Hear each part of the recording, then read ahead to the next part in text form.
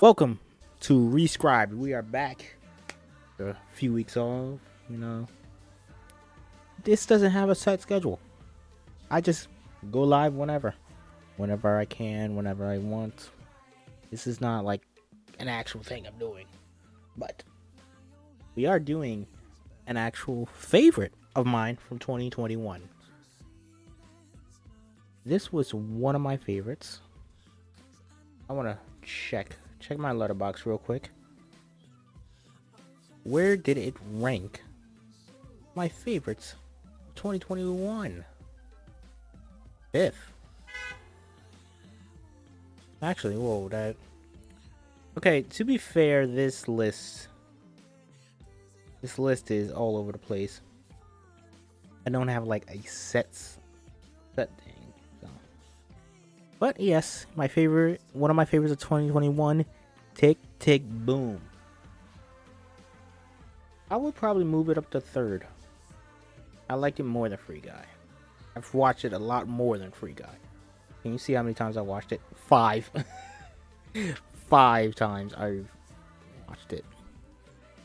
The first time I didn't really like it. I was like, it's alright. And I'm like, oh yeah, I'm seeing the intricacies. I'm actually getting it. I'm understanding beauty of it, the art. And then I watched it a couple more times because I absolutely love it and I love the songs. Also, my Spotify was indeed Tick Tick Boom's 3090 is my top song of 2022. Not even 2021, 2022, because this came out late 2021. But yeah. That's how I enjoyed this film. But have you seen it? Do you guys enjoy it? Because if you have, we're gonna get into how this film was written. Today is reScribd, and we are gonna see just how well Tick Tick Boom was written. So yes, you can see. Starring Andrew Garfield, one of my favorites. My favorite actors. Pretty much near the favorite. Him and Joseph Gordon-Levitt. My absolute favorite actors. Alexandria Shipp. Vanessa Hudgens, yes. This is based on the... Oh shit, hold on. I didn't even realize the music was playing. I didn't even realize my music was playing. Sorry.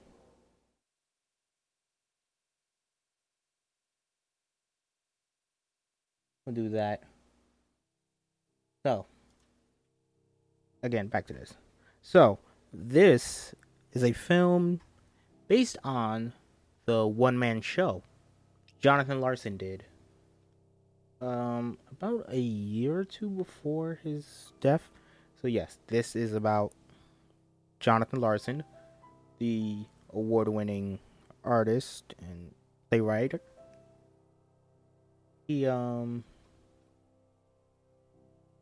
did the classic Rent, which we will be covering on reScribd. Spoilers, me personally, I didn't like the movie Rent that much. But yes, this one I absolutely love. Did Rent? He did something else that's like critically acclaimed. And unfortunately, Jonathan Larson passed away right before Rent went Broadway. So it was about to have its very first show on Broadway. Brain aneurysm. Real shame. It's absolutely sad. Horrific. Tragic. This is the story of him working towards that goal. I can really relate to this. Screenplay by Steven Lanson. Tick Tick Boom, Stephen Levitin. Music and lyrics by Jonathan Larson. Yes, he wrote all of his songs. They are some great songs. There are great songs in Rent as well. I really feel like there's another one that I am missing. I don't know. But I hope you guys are ready to jump into it. And to prepare you guys, I will be singing it. I'm gonna try to sing it as best as I can. You know what? Actually, just for this one, I'm gonna get a little special. We're gonna sing the actual songs along with the lyrics. So buckle in, it's time for Tick Tick Boom. As I said, screenplay by Steven Levitan. Music lyrics by Jonathan Larson. Directed by Lin-Manuel Miranda. I believe this is his directorial debut for a film. Congrats to him. And is based on a musical by Jonathan Larson. Yes, technically a musical. A one-man show, yes. And let us begin. Interior Theater Night. 1992 on video. Grainy VSS. I already fucked it up. Look, 2 words into it, I fucked it up. I apologize. Grainy VHS footage of a darkened stage against bare brick wall. John, 32, emerges from the wings, striding confidently to a microphone stand at the lip of the stage, met by a smattering of applause. Hi, John. Hi, I'm John. Musical theater writer, one of the last of my species.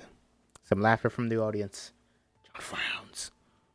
Lately, I've been hearing this sound everywhere I go, like a tick, tick, tick. Begin to hear with him the tick, tick, tick. Like a time bomb. Some cheesy blue movie or Saturday morning cartoon. The fuse has been lit. Ticking grows louder. Clock counts down the seconds as the flame gets closer and closer and closer and closer until all at once. I'm not gonna make the reference, easy reference to everything everywhere at once. But yes. We're in Mudan's Diner now. At the day in 1990. More grainy footage from a shaky, handheld camcorder. Don appears behind the counter of the diner, carrying a tray with elaborate breakfast spread, a flower in his mouth, trumpeting his arrival, making a complete idiot of himself, for the amusement of Susan, 30. Seated at the counter, laughing, deeply in love. Over the home video, we begin to hear her voice. This is Jonathan Larson's story. Pulls a flower from his mouth and kisses him. As we continue to hear her voice, a series of quick cuts to archival footage. A crowd wrapped around the block outside New York Theater Workshop in 1996, before the Tony Awards. Close on a flyer affixed to the door of the theater. All performances of Rent through March 31st extension are sold out before the Pulitzer Prize. Ooh, before cuts come faster. Another larger crowd wrapped around a block outside of Netlander Theater. 1996. Rent embezzled, emblazoned in the marquee. Oh, I'm sorry. Anna Pascal and Daphne Vega on the cover of Newsweek. On the stage of Netherlander Theater, Anthony Rapp, costumed as Mark Cohen, addresses the audience. We dedicate this opening night and every performance to our friend, Jonathan Larson.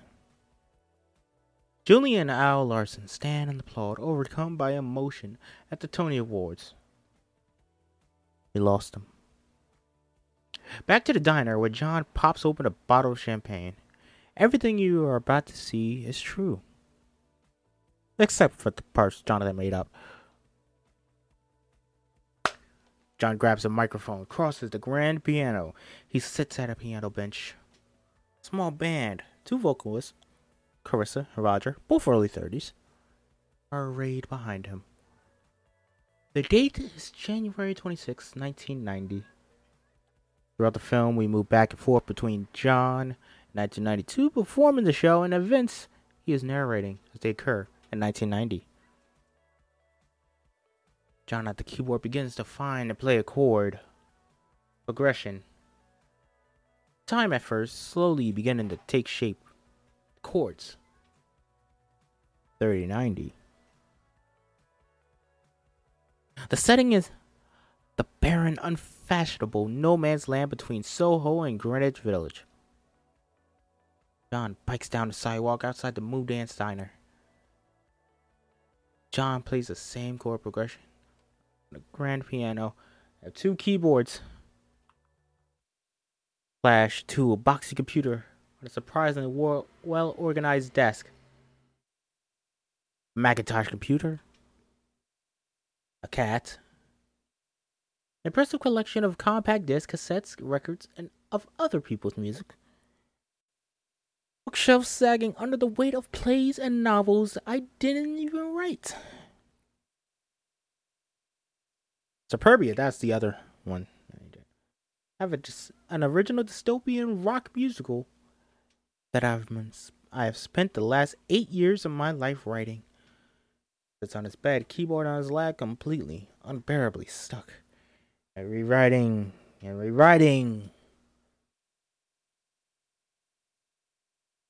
Back to John at the piano. I have rejected letters from every major and minor producer, theater company, record label, and film studio in existence. And in just a week, I will be 30 years old. As the chord progression begins to pick up speed, flash to a cover of West Side Story, cash recording LP, older than Stephen Sondheim when he had his first Broadway show, older than Paul McCartney when he wrote his last song with John Lennon. By the time my parents were 30, they already had 2 kids. They had careers with steady paychecks, a mortgage. In 8 days, my youth will be over forever. But what exactly do I have to show for myself?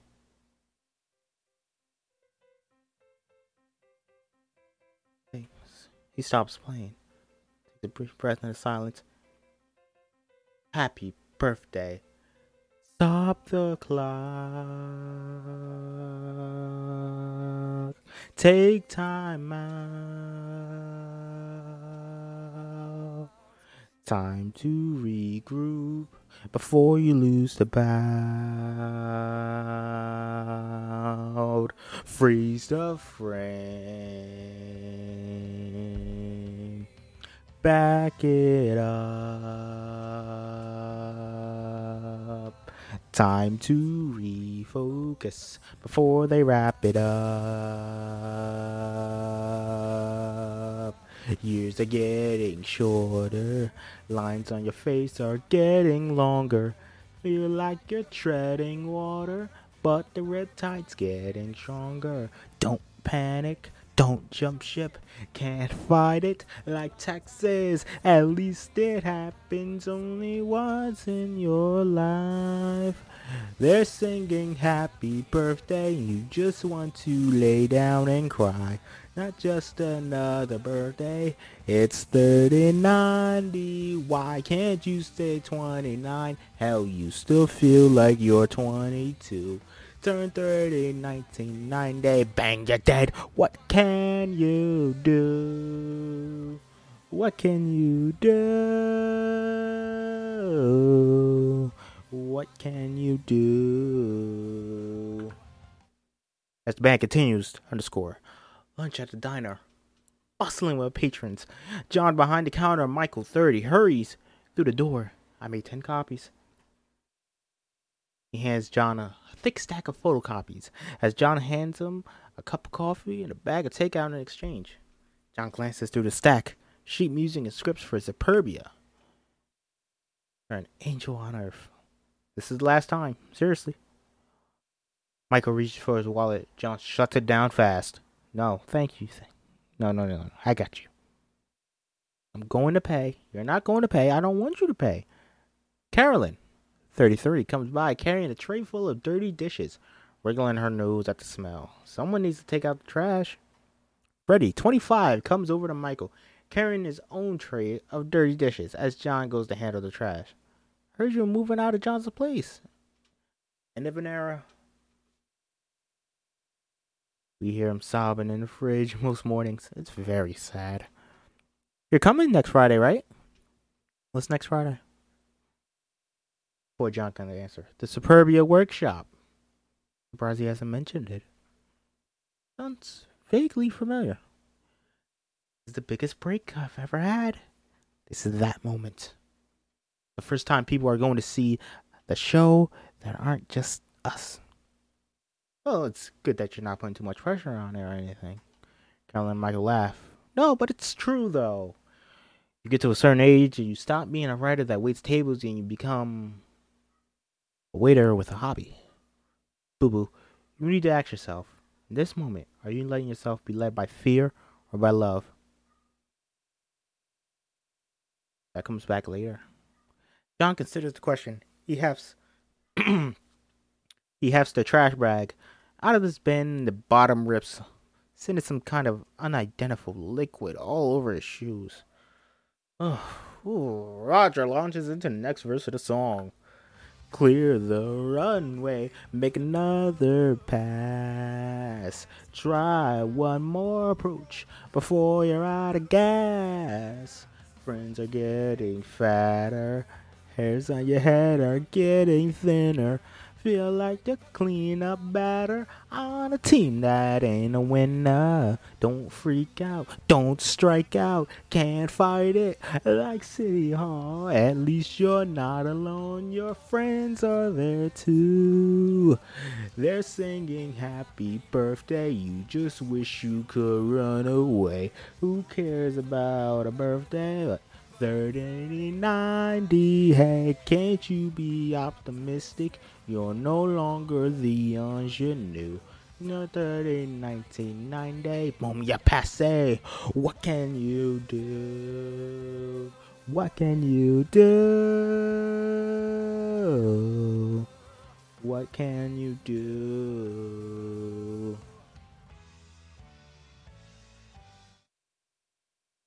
We'll get back to that. That was in John's apartment, matching John and Roger in a concert. John and Michael sing together as John helps stack boxes with Michael. Yes, as you know, he's moving out. John walks now. Next scene, John walks beside Susan through the dusty stacks. Susan staring at him in disbelief. You just quit? I didn't quit. I gave my notice. It's the same thing. No, I still have 2 weeks left. John spies a beautiful book of expensive music manuscript paper. He picks it up. I'm allowing myself to be led by love. What? Rosa has another client. Remember Craig Carnelia? This is Rosa, your agent who hasn't returned your calls in a year. Yeah, that's the one. He invited the entire theater industry to a workshop at Craig's musical last year. By intermission, some producer had already written him a check for $10,000. Wish she didn't have to think like that. It's expensive to make art. No, it's expensive to make art here. Worth every penny. Student nod to the book of the manuscript paper. How are you going to pay for that? Then gently takes the book out of his hand as John follows her down the aisle.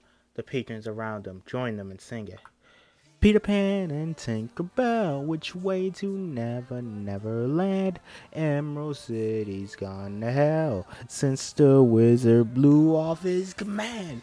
Since you hear the voices, lost children, crocodiles. You're not into making choices, wicked witches. Poppy fields are men behind the curtain. Tiger lilies, ruby slippers, clock is ticking, that's for certain. They're singing happy birthday, just wish it all were a dream. It feels much more like doomsday. Fuck a 3090 seems like I'm in for a twister. I don't see a rainbow, do you? Turn 30 in the 9 days. To my hands now, the ball is passed. But not too fast. The world is calling. It's now or never land. Why can't I stay a child forever? And 39 day, 39 day, 39 day, 39 day, 39 day, 39 day. What can I do?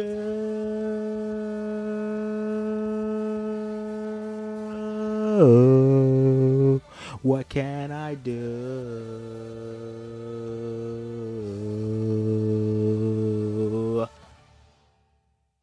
I think I did that well. Did I do that well? I hope you could tell me. Ugh. I really got into it. Sorry. There's a couple songs in here that I will sing. I'll only sing my favorite songs, And obviously there's things that they're showing on screen that I can't describe while the song's going on because that's way too much. So yeah. And it's a very quick cuts. Yes. You guys can read it as well. Read it along with me. But now, applause as the song ends. Ladies and gentlemen, please give it up for our band and my very, very, very dear friends, Roger and Carissa on vocals. Friday night.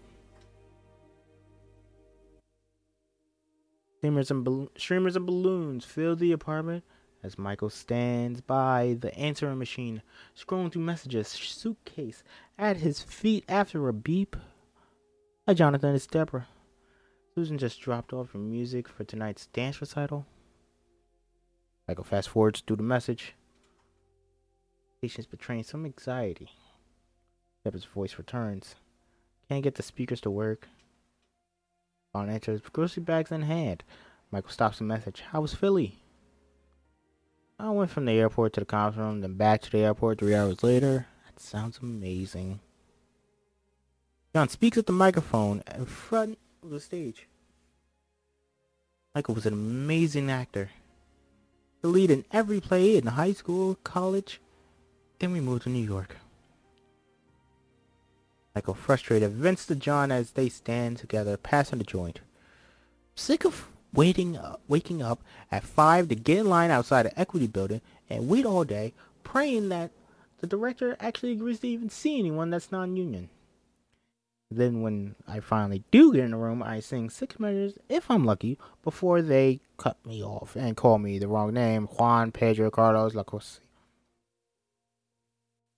Got back at the microphone. A week later, he got a job at a fancy advertising company, making high 5 figures. Healthcare, dental, he'd never look back. Back to the apartment, John pulls some top shelf liquor from the bags, sets it on a table beside a vase of bodega flowers. For someone who's broke, you could probably spend a little bit less on party planning. What's the point of having money if you can't spend it on the people you love? Yeah, except you don't have any money. Oh, right. Michael sees a Con Edison bill on the table. He picks it up. Been sitting here for a week. I'm on it. Yes, you seem very on it. Michael grabs a suitcase, takes it into his room to unpack. Pretty soon you won't have me around to remind you to pay the bills on time. How will I ever survive? It's actually a very real question. You found a new roommate yet? I've been a little busy. My workshop is next week. What workshop? John's about to be offended when he realizes. That was funny. John, reaching into his shirt pocket, pulls out a small spirals ring notebook and a pencil. He scribbles on a blank page. Fear or love?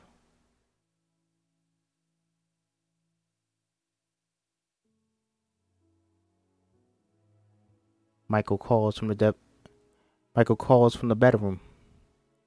What time's the show tonight? Curtains at 8. I've heard the dancing is amazing, but the music sucks.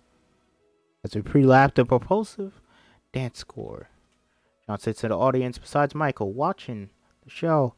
Athletic piece for 8 female dancers moving to the score that John wrote. John's eyes are riveted on Susan. Susan grew up in a small town in the Midwest Went to college to study biology. Thought she'd become a doctor. Maybe teach? But then she fell in love with modern dance instead. Every parent's dream, right? She moved to New York without knowing a soul. 4 years later, she's already danced with every major choreographer in the city. Paul, Trisha, Marseille. John stands with the microphone. 1990. This was the year she was finally going to join a company. Not just go from job to job. Actually have a home. An artistic family. She was ready. This was her year. She knew it. Then she fractured her ankle during a dress rehearsal. 6 months of rehab. Later, she's dancing again. It's just whatever that moment was, and when she knew, all of a sudden, she doesn't know anymore. Susan is a real artist. She doesn't care about seeing her name in New York Times. It doesn't matter if she's dancing in front of 5 people or 5,000. She's in the audience. John hears a sudden sound. Ticking. There's a score. Then there's the matter of us. Dancers hit a final pose. Stage lights fade out. John joins the rest of the audience in applauding.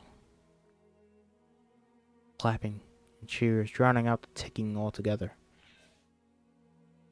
A raucous cast party underway. Tiny living room, jam-packed with friends. Wine and beer flow. Susan stands with Michael. You know he can't afford any of this, right? Well, you know how much he loves making a fuss, especially about you. And smiles. Something nagging at her. John huddles with Freddie and Caroline. Sorry. After everything we've done for him, he walks away. I'm leaving you my mixtapes. You can play them in remembrance of me. Michael comes by carrying 2 glasses of wine, one of which he hands to Carolyn. Jonathan Larson's famous Moondance Diner mixtapes. Doesn't love show tunes with their French toast. Actually, it's not just show tunes. It's a very eclectic mix. Someone's very touchy about the mixtapes. Apparently. I'm happy for you. I really am. I mean, I'm also extremely bitter and jealous and envious and hateful toward you right now, but you're getting out. You're going to be next. I got a call back last week. That's great. For a cruise. What's wrong with a cruise? Well, it's the Arctic cruise, so pretty much everything. Every single thing is wrong. How are you feeling? Freddie takes a breath, chooses words carefully, doesn't want to be overly optimistic. It's been a really good week. T-cell count is good. My doctor feels cautiously optimistic. You look great. Oh my god, thank you, I know. They all laugh. Party's gotten louder, more packed. As Roger introduces John to Scott, 27, a banker. Scott and I used to sing madrigals together in high school. I hated singing, I just did it for the pussy. Ran into Scott in Soho, he really wanted to come with me. I got the chance to go to an artist party, you know. Sucks, the drugs there are always the best. Scott's in finance. Shocking. What do you do? I'm the future of musical theater, Scott. Welcome. I'm going to grab another drink. John goes. Scott turns to Roger. Laughs. That guy's hilarious. The party has begun to thin out. John, drunker, stands with a small group of pals scattered on the sagging sofas.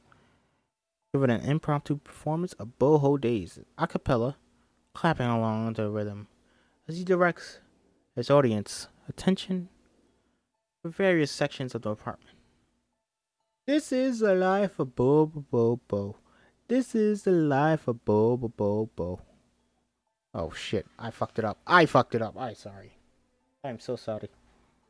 This is the life, Bo Bo Bo Bo Bo. This is the life, Bo Bo Bo Bo Bo. Flowers in the kitchen, there might be some soap. Dishes in the sink, brushes teeth, soap. Toilets in the closet, you better hope there's a light bulb in there. Not today. Bo. Revolving door roommates, prick up your ears. 14 people in just 4 years. Eddie, Max, and Jonathan, and Carolyn, and Carrie. David, Tim, Scasser from June to January. I remember Tim. Margaret, Lisa, David, Susie. Oh, God. See, I can't do this. He does it really fast. Margaret, Lisa, David, Susie, Stephen, Joe, and Sam. And also Bill Collector's Dream, who's still on our lamb. Don't forget the neighbors, Michelle and Gay, middle-aged artists. Take a little bow. More like a family than a family, hey. Time is flying and everything is dying. By now, I'd have a dog, a kid, and wife. The ship is sort of sinking, but let's start drinking. Before we start thinking, this is the life. This is the life of Bo. This is the life of Bo. The joins at harm the room, Joseph. This is the life of Bohemia. Bohemia. Bo.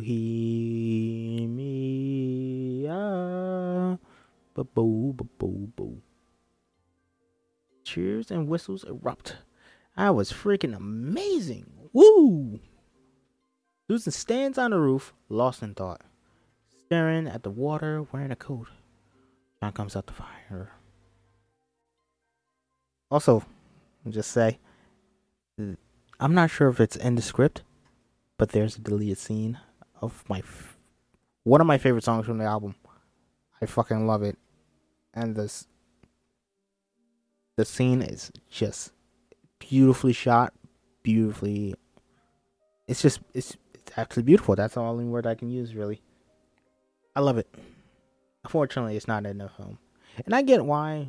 You don't really need it. There's a lot of already music. And he just sang, so like, yeah, you don't want to do that.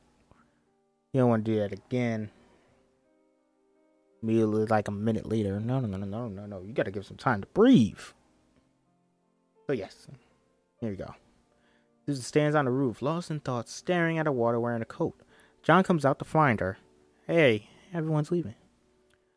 I just needed some fresh air. It's freezing up here. Here's your coat.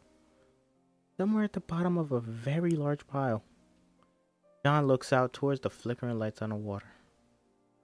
Pretty. Prison barge. Right. You know, heard Jacob's Pillow is hiring new teachers for the dance school. Oh yeah? Work a couple hours a week and then the rest of the time is yours. Free studio space whenever you want. Hey, can we talk about how amazing you were tonight? Thank you. No, truly though. I was thinking of maybe applying to Jacob's Pillow job. He went last summer. Remember we saw the new Mark Morris? The place in the Berkshires? Gonna move to the Berkshires?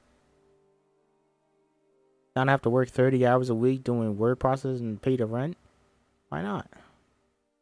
Might actually be able to get back in shape. Okay. Great. Yeah. Alright, let's do it. Let's move.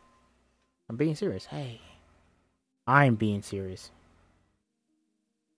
You live in a log cabin and gather acorns, hunt squirrels? What are you even talking about? It's the Berkshires. People have vacation houses there. You've been there. Can we go inside now? I'm sorry, I'm scared and beginning to lose sensation in my extremities.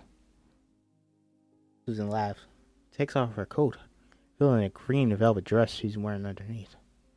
Such a baby, take this. Susan hands. It's not in here.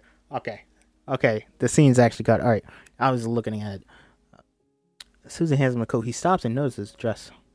Hold on. You like it? Thought you were in such a hurry to get back. That green dress, 20 buttons and a strap. That green dress, what a pleasure to unwrap. Green dress, oh, what it can do. Green, green dress just to me on you. Me on you. Sorry, that's a bit of the song. Not in the actual film, sorry. John slams his clock radio an R&B rendition of Green, Green Dress. A song from the Tick Boom play. He and Susan fall into bed together. Clothes beginning to come off. Ooh. Michael in a room next door hears them through the thin walls. Throws a pair of headphones, tries to drown it out. John and Susan entwined in beds. John sliding the green, green dress off. The job in the Berkshires? It sounds amazing. Already applied for it. Oh yeah? I got it. Nice penetration. It doesn't start until June. Oh, so it's just for the summer? Permanent. He stares at her. Agog. Agog, well, cool word. John? Michael drives John and his BMW through traffic. Oh, the Berkshires. That's, very far from Midtown. Why is she doing this now? And she wants me to come with her? What did you say? I said, oh. What was I supposed to say? I didn't know what to say. I mean, I can't leave New York. Tell her to move in with you. Move in where? Need a new roommate, right? 2 birds, 1 stone, you're welcome. Don changed the subject. What happened to you? What happened to that guy you were seeing, David? I thought you guys were great together. Michael shrugs, pretending indifference. It didn't work out. There's a focus group at the office this week. Looking for a few more people. How about I sign you up? So you can lure me to the dark side. So I can introduce you to my colleagues. Show them how brilliant you are. I don't want a job in advertisement. I want you to have a job in advertising. But jingle writing? John is about to object, but Michael barrels over him. You come with jingles all the time for fun, John. You make up songs about the cereal we're eating. You can get paid for that. And Superbia gets produced. I'll get paid for my music anyway. That's true. Home to the courtyard of a luxury condo building. And here we are, home sweet home. Upstairs. The fuck? Downstairs, on the window in a gleaming glass high rise. John speaks to the microphone. Oh my god. No, I didn't really like the song, so I think I am going to skip it. Just him moving Michael in. You're finally getting over this. You know, I didn't really like this song. And it's probably the closest to Rent. It's the closest song to a Rent song. In this film. Like, yeah, it's very Rent. I personally didn't really like it. Also, these shits don't rhyme. They don't rhyme. What is this? Yeah, Jonathan Larson. He's a little scoundrel, isn't he? I don't know why I said scoundrel. I was going to say scamp, but that sounded too stupid.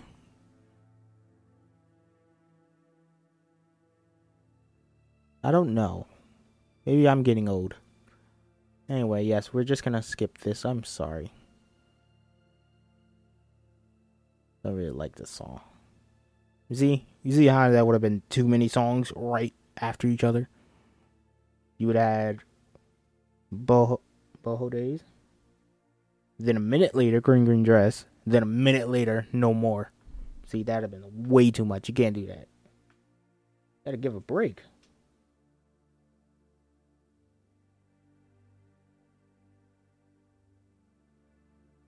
Okay, cool. I could get used, even seduced. I couldn't get used to you. See, that's the only part of that song that I like. Personally, I don't really like that song. But hey, that part I kind of like. John's alright, as the elevator door shut with a ding, John stands in the same position, jammed into a packed subway car. He watches the subway doors sliding shut are stopped by a would-be passenger trying to squeeze onto the train. Stand clear of the closing doors. We're not going anywhere. I swear to God, I'm talking to you in the back. Still don't have the song. John sits at a table across from Eero Weisman. Cups of coffee. A script of Superbia between them. This never happened to me before. I usually write a song in a day. Last week I wrote a song about sugar in 3 hours. Song about sugar? I'll sing a bit of sugar, a cappella. Sugar, she's refined. For a small price, she blows my mind. Why would you do that? It was an exercise. And what? See if I could write a song about anything. Well, why don't you try to see if you can write a song for a musical that's being presented to an audience in 6 days instead? Back to John on stage. Ira Weitzman, head of musical theater and playwrights Horizon. The first, and so far only, actual theater person to offer to put up a workshop of Suburbia. Back to John and Ira at the diner. I'm starting to think maybe I don't need it. You do. You know, you're the only person who's ever said that, just so you know. Telling me, in the 5 years you've been writing this musical. And still prestige. 8 years, actually. Scene resumes where it stopped. Ira admits it. No one else has told you that you're missing a song for Elizabeth in the second act? No? Okay, I'm lying. John, back to John with the mic in front of the stage. One person did say that. For years, I was part of a musical theater writing workshop. A dozen aspiring musical writers sit in rows, folding chairs, as John sits at the piano, sings a section of LCD readout. Oh, I'm not singing that, sorry. Once a week, we would gather, a few surviving members of our dwindling tribe, to watch one of us present what we were working in front of a panel of, well, real writers. Theater legends who created the Broadway shows we grow up dragging our parents into the city to see. I thought I was going to say drudging. That's what I was thinking. Right. Seated on the other side of the room, we pan slowly over to Walter Bloom, 50s, a successful musical theater writer, stone-faced, watching John perform. The panel would change every week. The night I presented, people began to buzz as soon as I walked through the door. Is it really him? It was. Panning past Bloom, we land on Stephen Sondheim. 58. Ooh, Stephen Sondheim. Four folding chairs now arranged to the front of the room. John sits on display, listening to Bloom critique his work. Okay, I'll start. I'm lost. I don't know what the show is. Is it social commentary? Is it science fiction? The music, it's the same thing. Is it rock? Is it Broadway? Is it both? Neither? Steve, what do you think? I have to say I disagree pretty much strongly. Walter. I think this is a musical that knows exactly what it is. Yes, of course. Yes, absolutely. The world you've created is really original. It's fascinating. The problem is that it's not terribly easy to follow the emotional thread. The details distract us from connecting with the characters. Does that make sense? Walter nods. As though is what he said too. Yes, we're on the same page here. Exactly how I felt. We're saying the same thing, just differently. But the music. I'm sorry, the music just wasn't there. I actually thought the songs were swell. As did I. The individual songs. I particularly like the one where the young man sings at the end of the first act. First rate lyric and tune. Inspiring composers in the room share stupefied glances. First rate lyric and tune. John beams at the audience. Those 5 words were enough to keep me going for the next 2 years. We're missing a song. In the class, the other writers finish clearing out as John packs up his things. Sondheim approaches. Pretty young woman, Elizabeth. The turning point of the show, your protagonist is either going in this direction or that direction. Someone needs to wake him up, shake some sense to him. You know, it's funny. Rewinding to find Walter seated, listening in on the conversation. I was going to say the exact same thing. Talk about musicians. Back to the diner as Ira frowns, not sure what he means. Because if it's only 4, figure out how to divide the bass. John, this is a reading. You'll have a piano. I wrote a rock score. At the very least, I need drums, a synth, guitar. Great song should sound great without any instruments. You're right. Let's do it a cappella. Or you know what? Let's just skip the songs. Get the audience in and out. Half hour. Or sighs. Things always escalate the same way with John. I'll look at the budget and try to dig up money for another musician. 2 more. And piano. Absolute bare minimum for this. I've spoken to Rosa. John takes in the question. John pays it on the phone. Hey, Rosa. Is Jonathan Larson your client? I left multiple messages. Secretary. To the diner. Rosa Stevens is still your agent, right? Oh, yeah, no, we talk constantly. Has she sent out invites for the presentation yet? We haven't gotten a lot of RSVPs. It's fine. Nobody has more contacts in the industry than Rosa. I'm sure she'll get good people there for you. I'll see you Monday. First day of rehearsal. Finish the song already, please. In the apartment. John stares at his computer screen. Sorry. On it, a completely blank Word document titled New Song. John stands in the kitchen. On the telephone. I'm calling to leave a message for Mr. Sondheim. This is Jonathan Larson. John sits in front of the television. It just helms on the evening news. Takes out his pad from his shirt pocket. Writes, the boss is wrong as rain. Another phone call in the kitchen. Hi there. It's a message for Joe Papp. Bernie Gerstein. Artistic Director of Schubert Organization. La Mama. Larson. Larson. No, not person. Something that's never been done before. Going to be quite the event. That's tremendous commercial possibility. We're filling up fast, so I just wanted to make sure you got your spot. I know his time is limited. It'll be such a treat. Zero pressure. Can I count you in? It will be a cert reserved for him. Superbia at Playwrights Horizon, 10 a.m. Friday, 10 a.m. I'm excited about Friday. I wouldn't want you to miss it. That's all the information I can give you. Sits on the living room staring at the still very blank document on the screen. John watches a VHS copy of Sunday in the Park with George with Mandy Patinkin and Bernadette Peters, taped from PBS. Michael's next to him. Susan lying on his shoulder watching. They should put every Sondheim musical on PBS. Sunday's a pretty good start. I don't understand why he can't just tell her he loves her.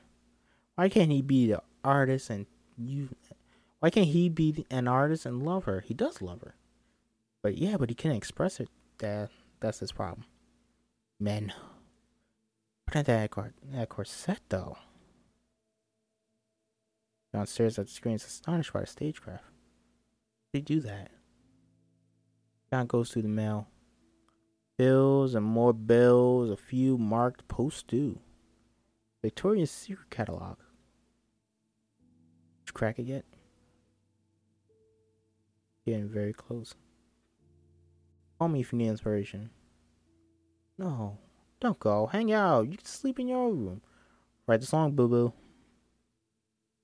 Down at the keyboard. Susie comes to kiss him goodnight. They don't my answer by Wednesday. On the job, so if we can maybe talk about it before then. Can we talk about it tomorrow? I just really need to finish the song, okay? Sure. Are you sure you're sure? I'm sure.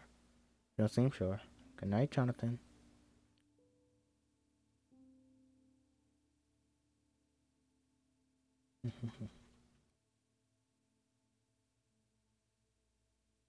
John stares at the computer screen.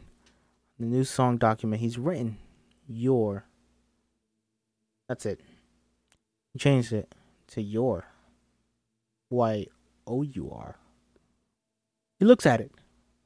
Changes it back to Y-O-U apostrophe R-E. He looks at it. Instrumental introduction of Johnny Can't Decide. Begins. John sits at the piano. He begins to sing.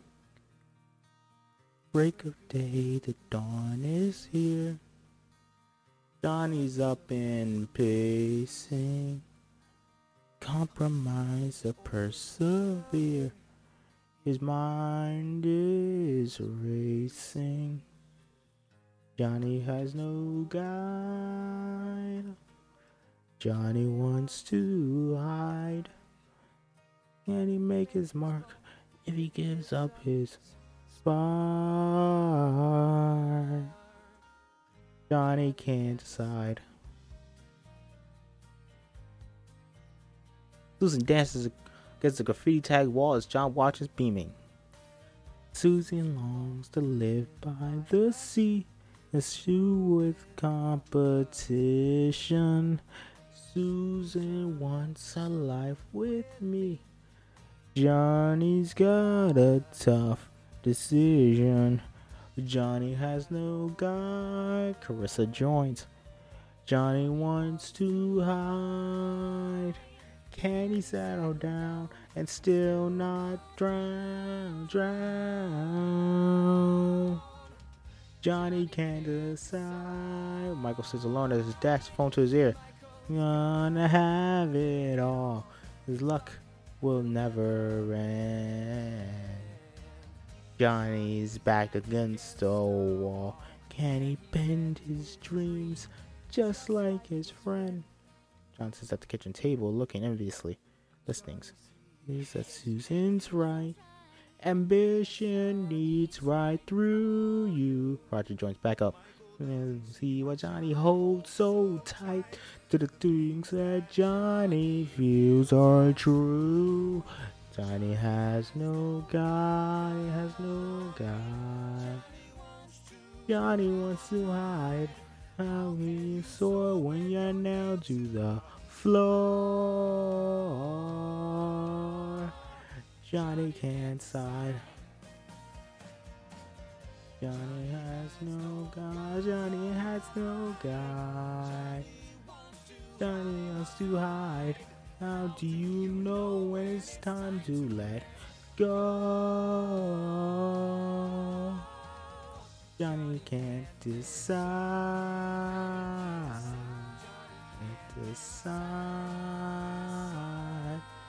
Johnny's eyes lands on some act up posters. We pasted on plywood construction barrier. Silence equals death. Takes out the spiral notebook and writes, "Why does it take disaster for anything to change?" Decide.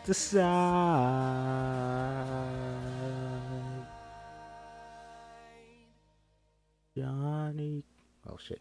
He can't decide.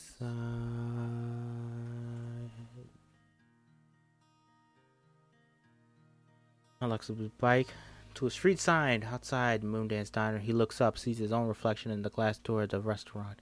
Music cuts out. John sings alone, a cappella. Johnny can't decide. Freddy's in an emergency room.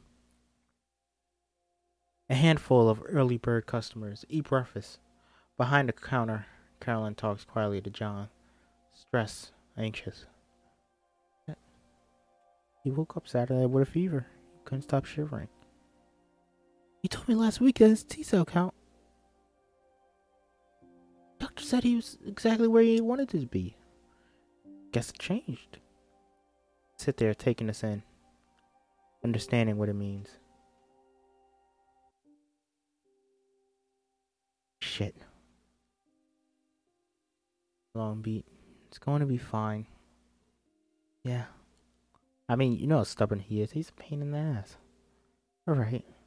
Frankly, we should be pissed at him for leaving us understaffed on a Sunday brunch. Right?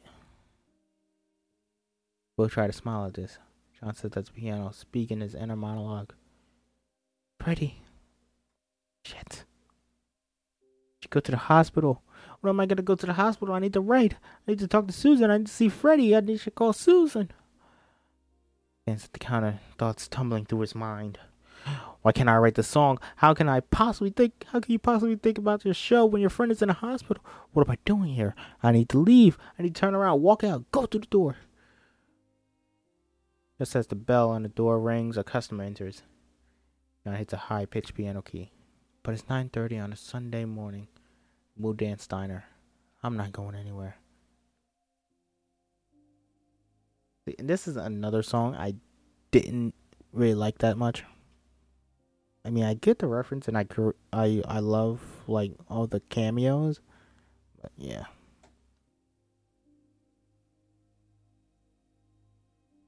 It's alright.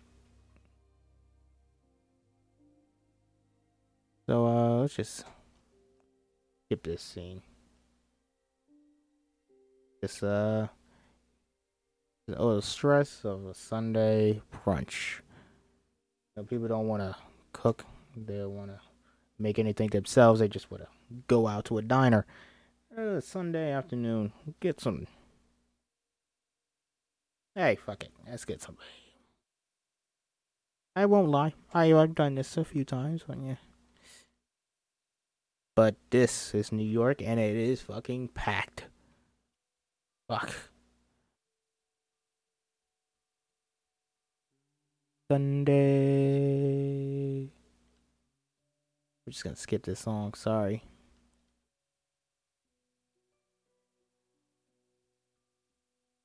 John walks from the piano to the microphone at the lip of the stage. He does, drums coming underneath, a hip hop beat. Monday morning, my first day of rehearsals for the Superbia workshop, which is still, in case you've forgotten, missing a crucial Act 2 musical number. Make my way there through the land of the dead, the theater district. Now walks through the pre-Giuliani, pre-Lion King Times Square, past shuttered Broadway houses and seedy sex shops. John passes a beatboxing busker. Pink baseball cap on the ground. John drops the chain to the hat. John continues his way. The busker launches in play game. Let's skip this song as well. You don't really need it. It's just to lighten it. It's just to lighten it, you know?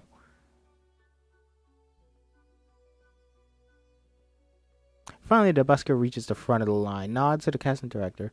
On the door, a sign, Cats, National Tour. I'll be reading for the role of Old Deuteronomy. Guys, I don't know if I told you this. You probably know. You know me. My most hated movie is Cats. I fucking despise that movie, and I despise the play slightly less.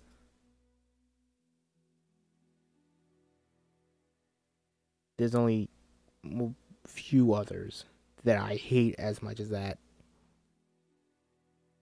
Not even as much. Nearly as much. Those are Men from Alex Garland, which is shocking. That's probably why I hate it so much more than I should. Because I love Alex Garland. He's one of my favorite writers and great director, and he great films, a bunch of which I love. One of them is sitting right here, which we will get to in a few weeks.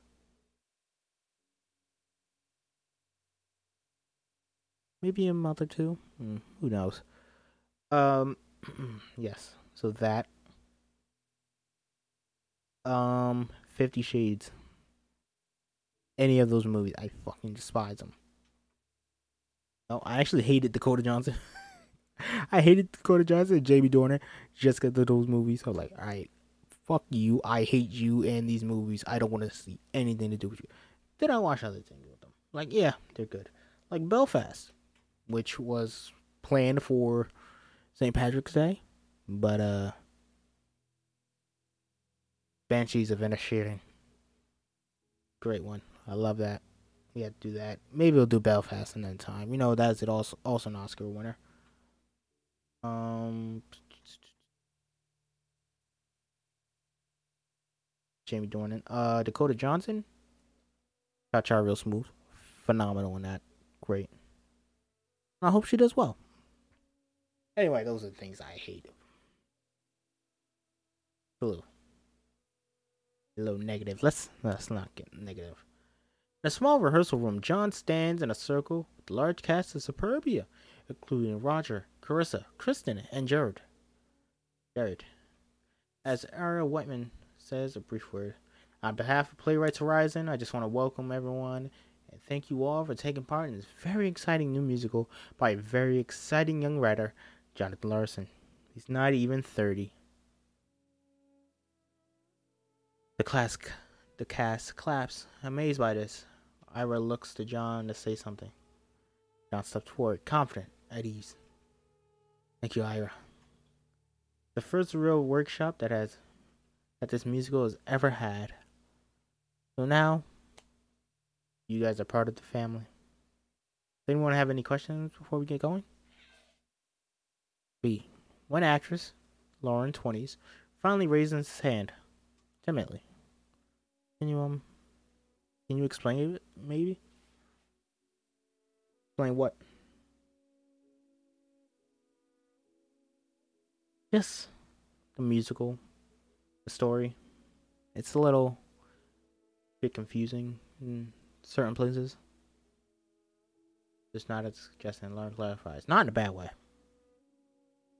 John stands at the microphone. Superbia. A satire set in the future on a poisoned planet, Earth. A vast majority of humanity spends their lives staring at screens of media transmitters, watching the tiny elite of the rich and powerful who film their own fabulous lives like TV shows. A world where human emotion has been outlawed. This will be the first musical for the MTV generation. This will be... Is it supposed to be about aliens? I didn't know if it was supposed to be aliens. No, not aliens. But it is set in the future. Set in the future.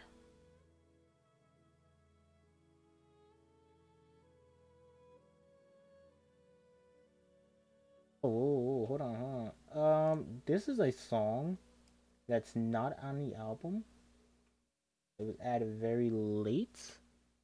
I don't know if I can find it. Where the fuck is it in my playlist? Oh, here it is.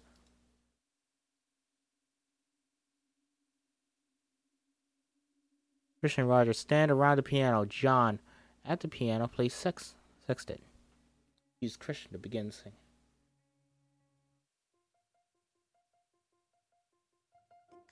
For the day is black, red, black.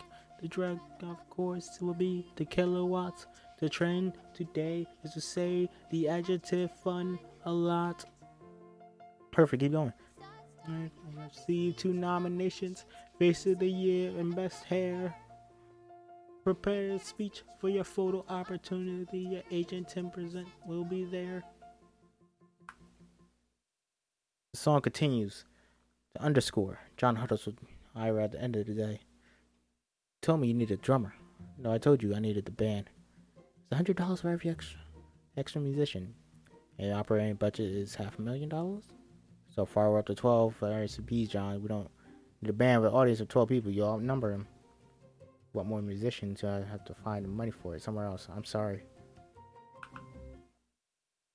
Thank you for everything. John and Caroline sit wearing surgical masks. Sorry. It's a surgical mask besides Freddy. Sleep in his hospital bed. Hooked up to a battery of machines. John writes in his notepad. Why aren't we fighting? I went to 3 friends' funerals last year. The oldest one was 27. Pam, Gordon, Allie. Freddy's not even turned 25 2 weeks ago. And nobody is doing enough. There's not enough time. Maybe I'm just wasting my time. I'm wiped out, comes home to find Susan in bed, crawls next to her, she pulls him close. What about Susan's time? What am I going to talk to Susan? What am I going to say? I don't know what to say. So Susan waits, and time keeps ticking. Tick, tick, tick. I have 3 days left until the workshop. 3 days to write this song. And if the song doesn't work, then the show doesn't work. It's all been a waste of time. Who gives a shit about the song? John stands in Michael's bedroom, empty, appearing even smaller without furniture. The apartment feels lonelier than ever. I miss Michael. I want to talk to Michael. I don't have the time to talk to Michael. John sitting behind the rehearsal's pianist, watches the cast perform Sexton. Make sure you're not speeding up. The door opens. John turns to see Susan enter. Turns back. Pianist. And Constance here. Susan approaches him whispering. Sounds great. Why'd you tell me you were coming?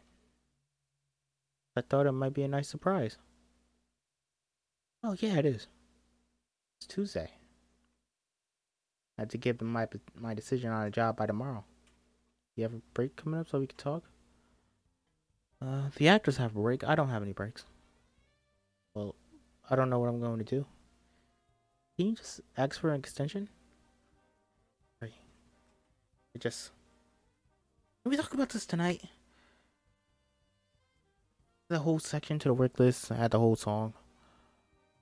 John turns back to finish the conversation, but Susan's already gone. Oh, we're back to the song. I did not know we were back to the song. Shit.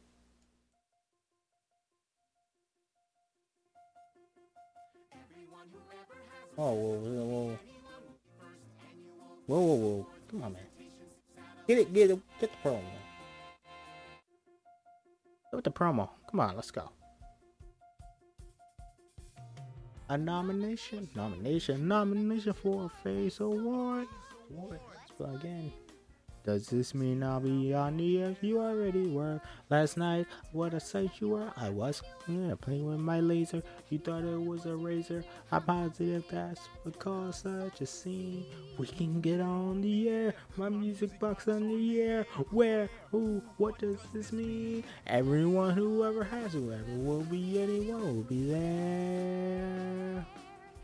Sophisticated, effervescent, charismatic, incandescent, debonair. The event of the century, the quintessential social adventure. We could not afford to miss your debut.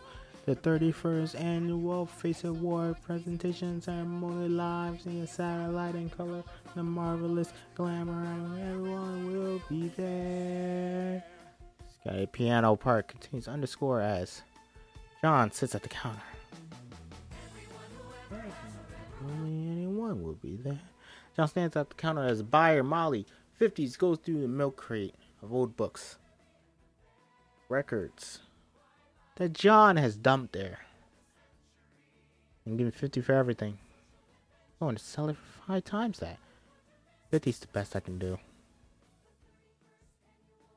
Cash? Great.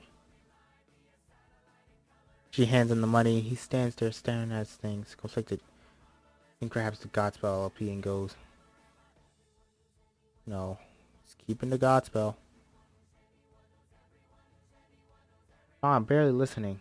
Talks on the phone to Michael as he scribbles, erases, rewrites his script. Michael sits his half-furnished apartment, surrounded by moving boxes. I'd love to take you to lunch. Celebrate your birthday. I can't this week. Really use your advice on some things. John's like, can I call you back later? I'm right in the middle of something here. Oh, that focus group I mentioned. I'm still looking for one more person to sign up. It's Thursday at 11. I know money's tight for you right now. John begins to pay attention. No, never mind. How much does it pay? Only $75, but I'll be there. John dives into the pool. The shock of cold water. Almost enough to stop his racing thoughts. John, expression unreadable, catches the cast, performs sex at full out with the synth player, now added to the pianist and drummer. Ira listens and all, blown away by how much better it sounds with the synth. You alright? I know. As they hit the final note, they look to John for his reaction. He stands there for a moment, feeling the pressure. Saying nothing.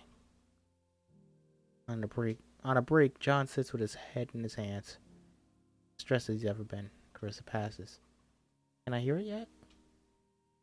The new song. Any day now. Killing me, Larson. As she goes, John's smile withers. John sits at the keyboard, picking out various notes, searching for the right melody. Phone rings, he ignores it. Picks out a sequence. Notes on his keyboard: G, B flat, A flat, G. Machine picks up with John's outgoing message. Speak. Hey, it's me. Just pick up the phone. I know you're screening your calls. Every light is on in your apartment right now. John stands, peers out the window, sees Susan at the payphone across the street, looking at him. I can see you. She says, I can see you. Yeah, he ducks it. Sorry. John lets Susan into the apartment. Should have called first. I just did. Great to see you too.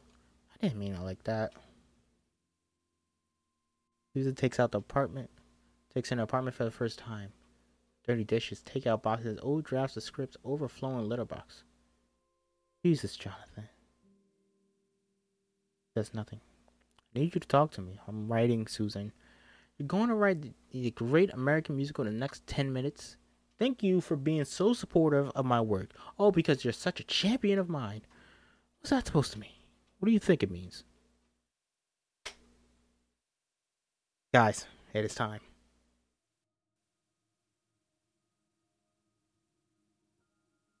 Here is your featured theme.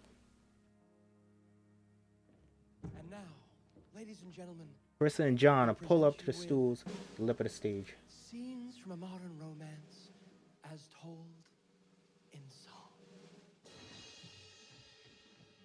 Fashion symbol to music for therapy creeps in. Zippy playful tone of a stark contrast to John and Susan's argument. We intercut throughout between the theater and apartment. Two jagged juxtaposition. You didn't have to say it, it's implied. Implied. You're the artist and I'm the girlfriend. That's how you feel, right? I feel bad that you feel bad about me feeling bad about what I said, about what you said, about me not being able to share a feeling. Can we talk Back about to the this apartment. later, please? When, Jonathan? When is later? Later. Not tonight.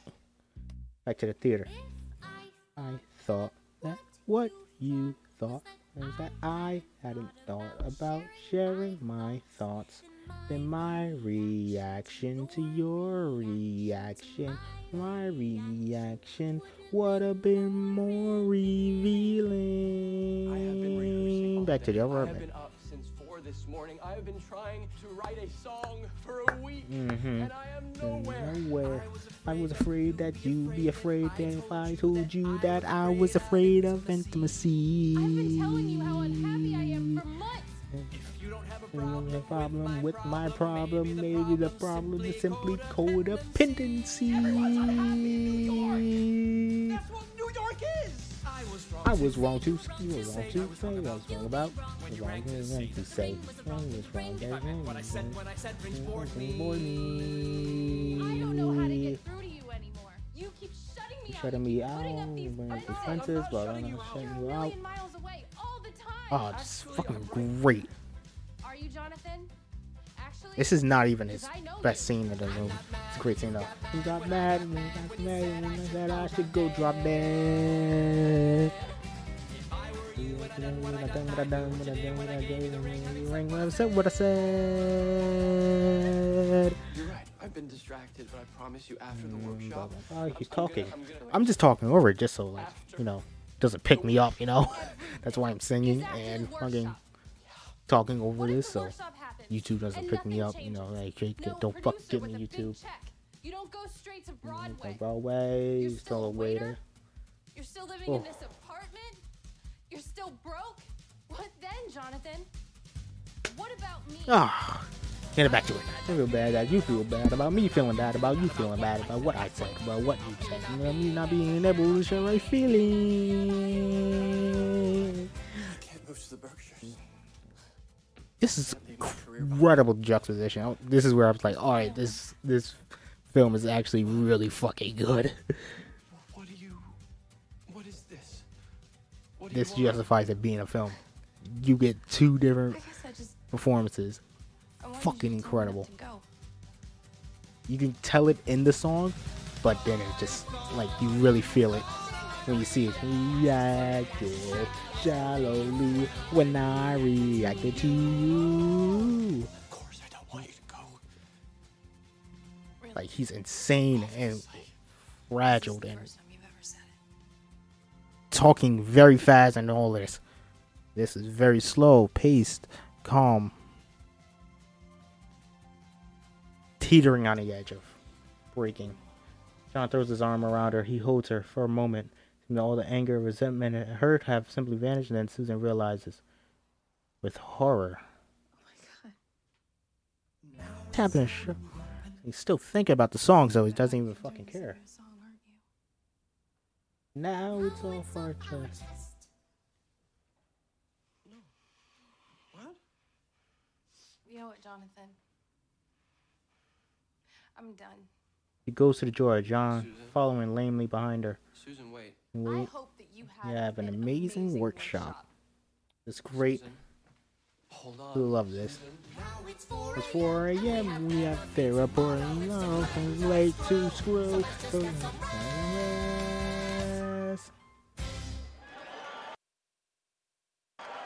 Sorry, this is from Netflix, you know? Netflix, you posted on YouTube, though. You fucking take me down. You posted on YouTube. It's fair.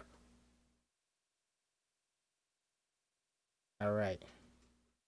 There was your scene that I showed in comparison for this. 'Cause, you know, that would have been fucking insane to show you all that. Especially for me actually to sing it and then go right into that. What's after this? Therapy. Oh, ooh, banger song after this. I love. Oh my god, you got great songs. Oh, the rest of them. The rest of the songs are so good. And this makes it fly by the songs, man. Alright, back to this. The song Buttons and the audience applause wildly. A good time had by all. No, not really. A table in a sleek corporate conference room. Already assembled there. Dressed in impeccable business attire. Wearing name tags are Peggy, 20s. Todd, 40s. Kim, 50s. The front. The room, Judy, 30s. Stand there. Beside a large easel pad. Checks the time. I just wait for one more person. Looking worse for wear after the night without sleep and dressed in hastily assembled outfit of jeans and a t-shirt. John appears at the door. Hi, I'm Jonathan. Yes, Mr. Larson, you're Michael's friend? How are you? You're late. Okay, sorry about that. She holds the door open.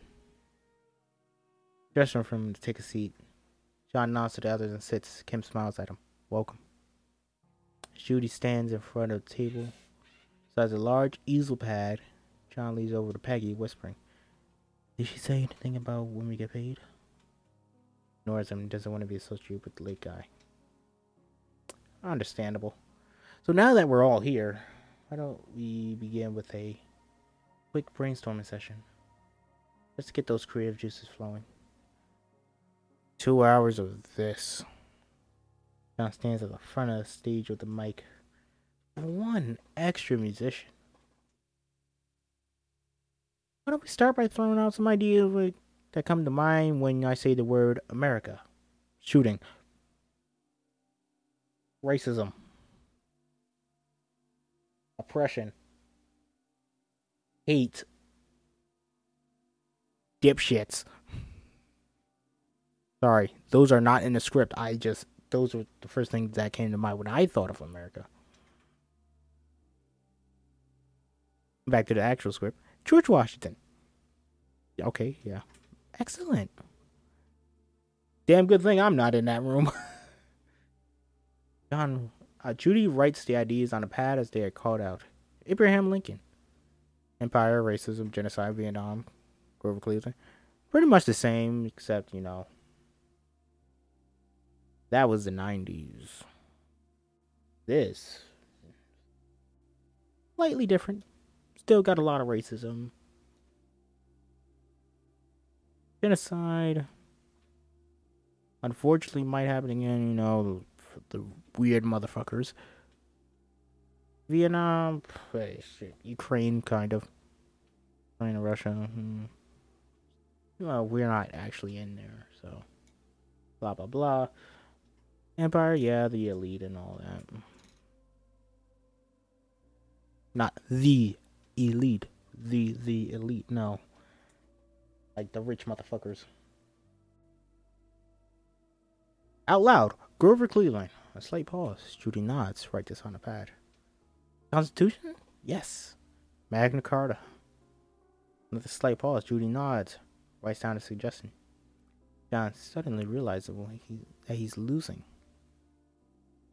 Bill of Rights. The right thing to do. The right stuff. An open road at sunset. Wind in your hair, nothing in your way but the horizon. She turns to look at him, beat. Unclear what she's thinking. And finally. That is beautiful, Mr. Larson. John can't help but swell at the compliment. A series of quick shots of people at the table, one by one, they get rapid-fire answers. The sun, sunrise. Dawn of a new day. That's incredible. A window looking out on the field. Aww.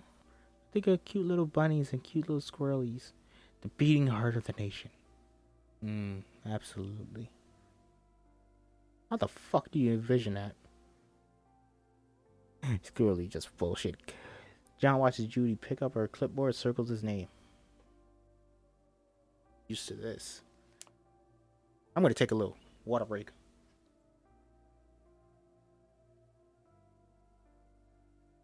Stay hydrated, guys. John begins to daydream at the microphone. I can get paid for this. I can get healthcare, a 401k, a BMW, a luxury apartment on Central Park West. No, East. I could actually be rewarded for my creativity instead of rejected and ignored. John smiles to himself as Judy tears off current sheet, the easel pad, a new blank sheet underneath. This could be the rest of my life. Now that we have all those fabulous ideas of yours in our heads, we're going to turn to our real task. We're here to develop the name, a revolutionary consumer product just about to hit your shelves. Oh, wow. This is where we're going to need that incredible imagination of yours, Mr. Larson. The product we are looking at is a tasteless, odorless chemical compound that we use as a fat substitute in cooking. It's been tested successfully on a number of mammals. John begins to get queasy feeling about this. Ugh. Now, there are some side effects associated with the product that I've been instructed to tell you about. I realized it was a shudder. This could be the rest of my life. Finally, a small number of users, there were reports of toxic shock syndrome, resulting in brief hospitalization. She plasters the wide smile back on. There are no bad ideas. John suddenly noticed the large wall clock above her for the first time. Tick, tick, tick. His breathing gets shallower.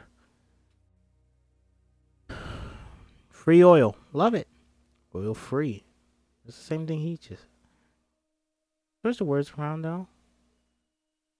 Perfectly fine, Kim. Thank you. Downstairs at the clock, the ideas coming furiously from everyone else. He seems to be able to feel the brain cells dying. American dream, dreams of freedom, neutral oil. It's not bad, Todd. Finally, John interjects loudly, enthusiastically. I got it. I have it. I know exactly what it should be. When looking at him expectantly, he emphasizes each syllable. Substitute.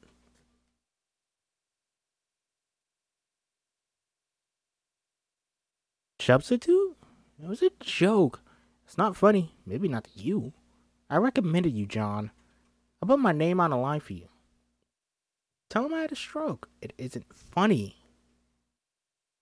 John goes silent, surprised at her response, as Michael stops there on the sidewalk, turns to him. This is my life. It's not your life. It's advertisers figuring out how to trick people into buying shit they don't want. Actually, it's a lot more complicated than that. I don't understand how you could take any of this seriously, because they pay me to. Money isn't everything. Well, it doesn't hurt. Are you sure about that? What are you doing with your life that's so noble? Making art. Oh, that's what the world needs. More art. Actually, yes. At least I'm not helping perpetuate a system that is destroying. Oh, spare me the self-righteous, John. You're writing musicals in your living room, not saving the rainforest. Wow. I wish I could be more like you and spend my life caring about driving the right car, wearing the right suits, living in a dormant building. Why shouldn't I care about those things? Not everyone has the options you do, John. All the things you take for granted. Like what? Like a life with the person you love? You know what I would give to have that? And you turn your nose up at it. That's what you want. What's stopping you? Stopping me? How about Jesse Helms and the moral majority? How about the people that run this country? I can't get married. Can't have kids. Half of our friends are dying, the other half are scared to death their necks. So yes, I'm sorry for buying a nice car, John. I'm sorry for living in an apartment with central heating. I'm sorry for enjoying my life while I still have time. I have to go. He nods off in the opposite direction. You're not taking the subway? I'd rather walk. Michael? I go! I don't know why I say it like that. The way Andrew Garfield says Michael in this scene too, I don't know why, it's very adorable. Michael? I don't know how he said it. But he said it in such an adorable way. I can't replicate it. And I think a little bit of his accent slipped out there. A couple times throughout the film, it slips out slightly. But I feel like he made it work for the character. Like, Jonathan Larson's a showman. He's a showmanist. Puts on a show for everyone. Even when it's just one person. John arrives home. Oh, no. Michael keeps going as John watches him disappear down the sidewalk. There it is again. Tick. Tick. John arrives home at the apartment to find the phone ringing. He picks it up. Hello? Rosa Stevens, 50s. Old school. Salty sits at a cluttered desk, smoking a cigarette. And she talks on the phone to him. Johnny, darling, it's Rosa. To cut the route between John and Rosa. Rosa Stevens? Are we excited for tomorrow? Tomorrow?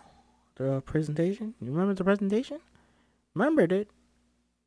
Got every producer in town coming, so it better be good. Wonderful. More pressure. It's going to be great. Let's see if we can get a bidding war started on that musical of yours. What do you say? That would be yes. Okay, doll. Let's get Hal Prince on the phone. Rosa, she's gone. John hangs up the phone, takes a deep breath, feeling a new determination. Gives the shots at John, prepares to get work. Takes a garbage bag, goes to the apartment, picking up the debris, empties Finister's litter box. Shirt pulled over his nose to block the smell. Oh, hold on. So sorry. John vacuums. Pours fresh grounds into the coffee machine. John stands in the bathroom, considering the Victoria's Secret catalog, where Finister poses his head in the door. John guiltily sets down the catalog against the exit. Okay, I'm going. John presses the switch. His Macintosh computer hums to John flicks his keyboard. He pours himself a cup of steaming hot coffee in the freshly cleaned living room. John sits at the keyboard, takes a breath, focusing. His hands hover over the keys, ready to get to work when all at once, the lights cut out. Then in the dark, on the phone, John, the state pleads. Man's voice comes through the receiver. Why wouldn't you call to tell me my payment was late before you cut off my power? How does that make sense, sir? As I explained before, you received a notice in the mail. You don't understand. I have a workshop. A public presentation of my musical in 12 hours, sir. I can pay you over the phone right now. I have my credit card right here. The billing office is closed for the night. What am I supposed to do? Sir, like I said, he hangs up. A beat, he dials another number. The phone rings twice before Susan's roommate, Beth, answers. He hears her voice through the receiver. Hello? Hey, Beth, how are you? It's John. Hi, John. Susan there? She doesn't want to talk to you, John. Can't blame her. Can you give her a message for me? What is it? I want to remind her that tomorrow's my workshop, and I don't have any right to access, but I just really love her to be there. I'll tell her you called.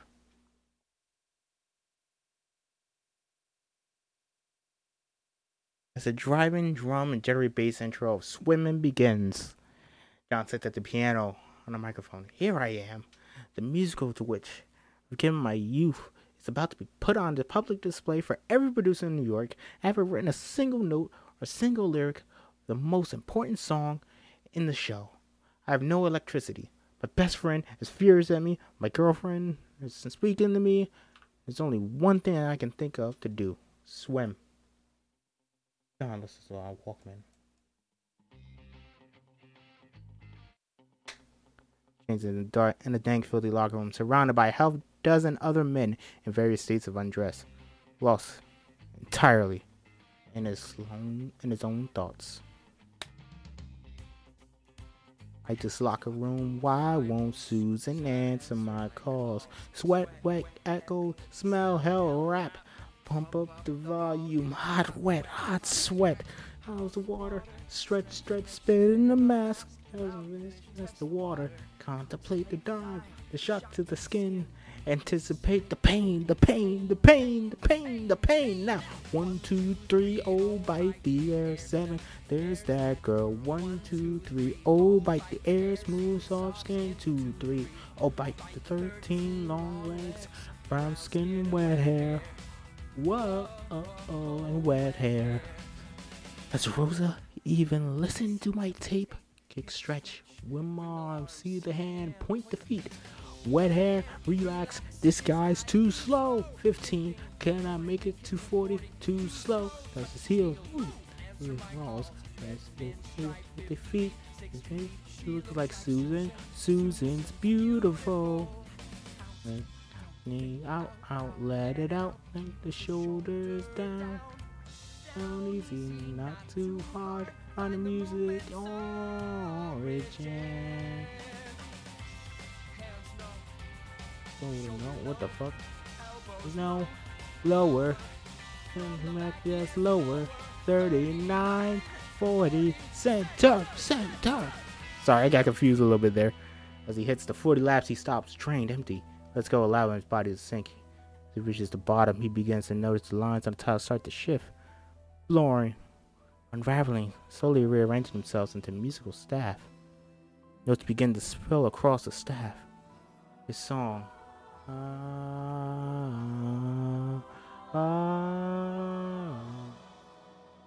Forward motion through the water. Escape. I am soaring. I'm the water.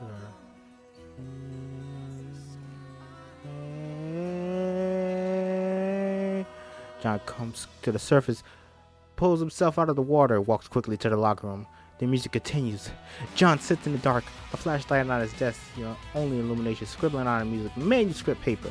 The rehearsal room has been set up for a reading. Folding chairs, music stands. John stands in an empty room, anxiously waiting. Sheet music for his band, for his brand new song in hand. Oh my god, just went through it. Also, during it, I skipped this. The one besides the pool seemed to transform to Susan, then back into the woman, then back to Susan, and so on. The trick of the light. His vision was blurred. It's fucking fantastic. Great scene. I love this song too. The show is about to begin. The room is completely empty. The show is about to begin, and I am looking at 60 empty folding chairs. Versa walks in.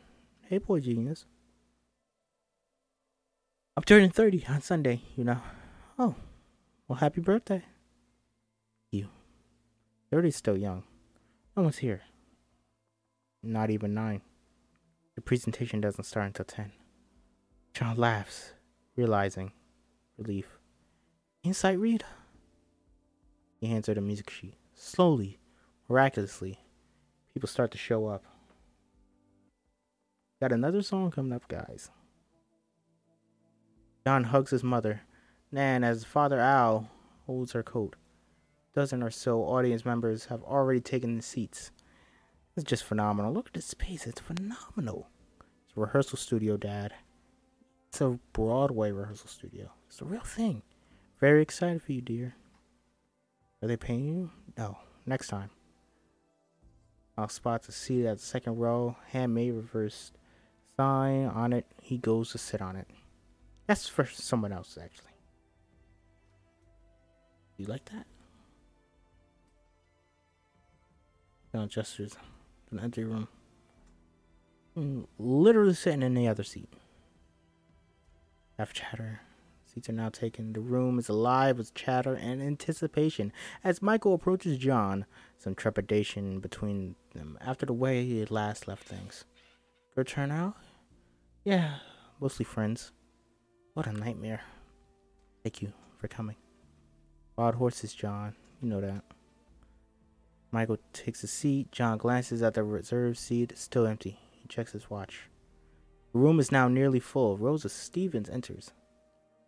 He looks around. John watches her approach a random man. Jonathan, how are you? This man turns around confused. John races to save him. Rosa? John Larson. There he is. Just the man I'm looking for. Are you nervous? Don't be nervous. I'm a little nervous. Of course you're nervous.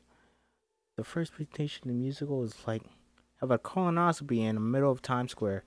Only with the colonoscopy, the worst thing that could happen is you find out you have cancer. With music, you find out you're already dead. Jesus Christ. The room is now packed.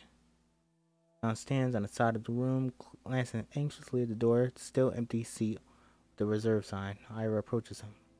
Can't keep waiting. It's 1:15. John finally nods. Ira, a hand on the shoulder. Break a leg. Ira takes the reserve sign off the seat and sits. John finally accepts that Susan isn't coming. Looks around the packed room, steeling himself. Say something. Hi.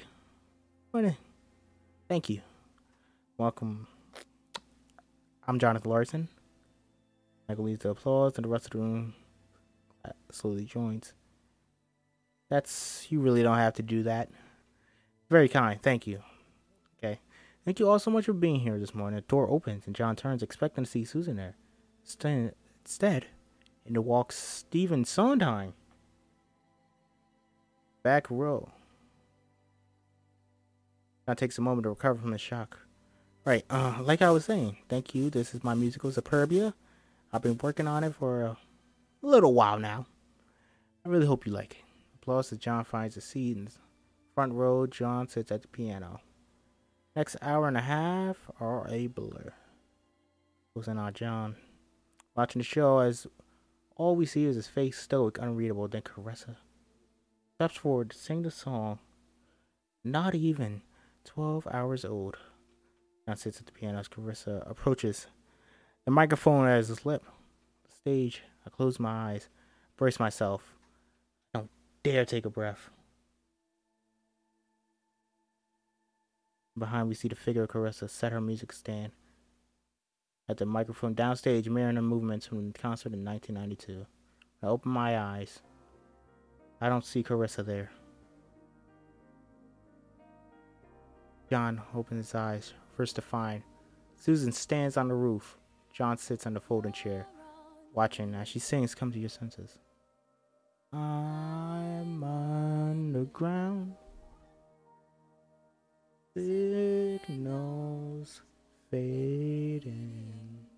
Can't be found. I finally open up. For you, I'd do anything. When you turned off the volume, just when I'd begun to sing.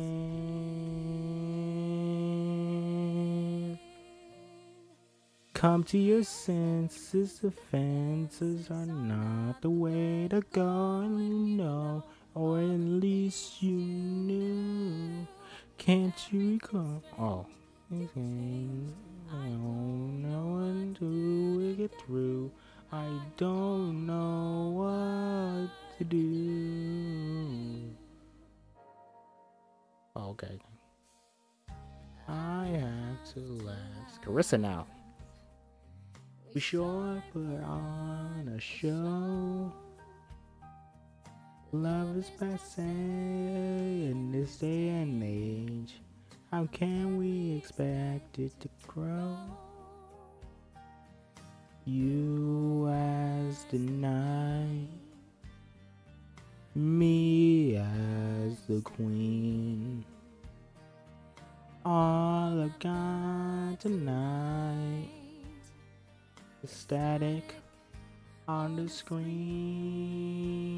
Back to Susan. Come to your senses, suspense is fine. Okay, whoa. When you dream and you do, and you recall, and again. Whoa, this is all off.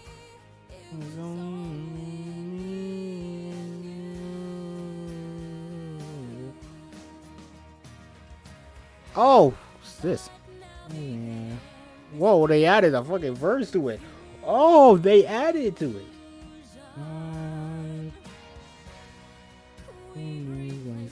Yeah, this is.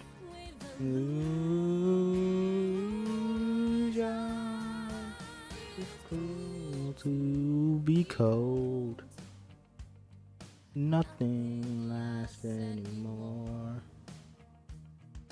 Love becomes disposable in the shape of things we cannot ignore. Now we're back to this. Come to your senses, suspense is fine. Now if you're just looking at the image emanating out of the screen, baby, be real, you can feel it. Yeah. You don't need a music box melody to know what I mean. Back to Caressa. Deep in my eyes, what do you see? Deep in my sighs, listen to me. Both now. Let the music commence from inside.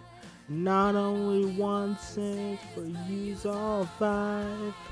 Come to your senses. Come to your senses. Your senses. Your senses. His senses may become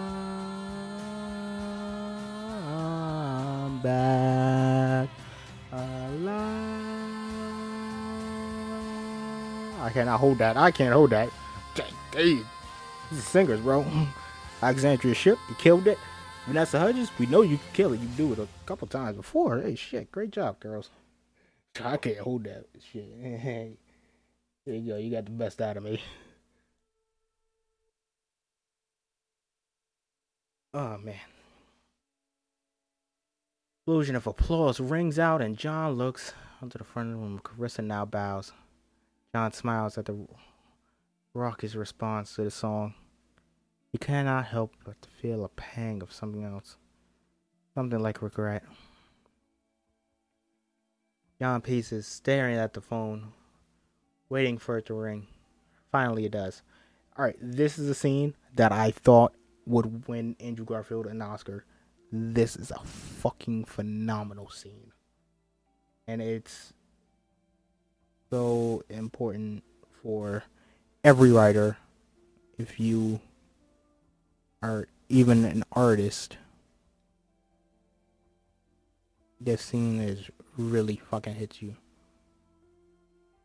So real, jarring, and you need to listen to it. Alright. John, hello? Rosa sits at her desk on the call. Hi, honey, it's Rosa. Intercut. Throughout between them, John sighs in relief. Thank you so much for calling. Well, you already left me 6 messages. You heard anything yet? Honey, I've heard nothing but raves. I'm getting call after call after call. Wow, okay, that's great news. Everybody's telling me that same thing. That Jonathan Larson. I can't wait to see what he does next. What do you mean? What do I mean I do next? What about Suburbia? It acts like they have discussed this already. You didn't predict the bidding war 15 hours ago. I always told you this was a tough sell. It's too arty for Broadway. Tourists aren't going to shell out $50 to see a show about spaceships or robots. Well, it's not about that. Well, of course, I know that, Jonathan. But these producers, they care about one thing and one thing only. What about off-Broadway? It's too expensive for off. Got a cast of thousands, special effects. Puts her hand over her phone. Calls sources. Tell them I'll be on in a second. Listen, sweetie. I've got to run. Congratulations on a terrific presentation. But what am I supposed to do now? Rosa frowns. Confused by the question. Is it obvious? Start writing the next one. After you finish that one, you start the next. And on and on. And that is what it is to be a writer, honey. Keep throwing them against the wall, hoping against hope that eventually something sticks. Listen, a little advice from someone that's been in this business a long time. On the next one, maybe try writing about what you know. John looks around his tiny, dingy apartment, the world he knows. And Michael stands by his desk in a smallish office on the phone. I think let's give it a minute, see what happens next. John enters. I need a job. Oh, this is also another scene where Andrew Garfield's fucking phenomenal. Like, he was just great. I honestly thought he should have won Best Actor that year. That went to Will Smith. Nothing else about that night I'm gonna bring up. Alright, I need a job. I'll apologize to the focus group lady. I'll never say anything bad about marketing research ever again. I swear to God. I'm going to call you right back. Hangs up the phone. I want to do what you do. I want to have what you have. I want the BMW. I want the doorman. I want all of it. What is going on? I spent 8 years killing myself on a musical that is never going to happen. I found out very hard to believe. It was incredible this morning. Well, not incredible enough. Man. I can't do it again, Mike. I can't stomach 5 more years of waiting tables, 5 more years of writing things that no one will ever see, while Broadway just churns out mega musicals without a hint of anything original or instinct, or God forbid, something to actually say about the world. Are you done? No, actually. The presentation was gone.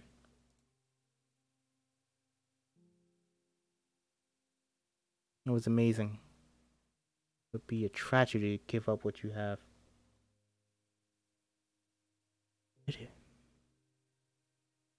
Please, I was a mediocre actor. Do you know how many mediocre actors there are in New York City? Do you know how many Jonathan Larsons there are in New York? 1. Can't keep wasting my time, Mike. I turned 30 in 2 days. And Stephen Sondheim was 27 when he had his first musical on Broadway. Guess what?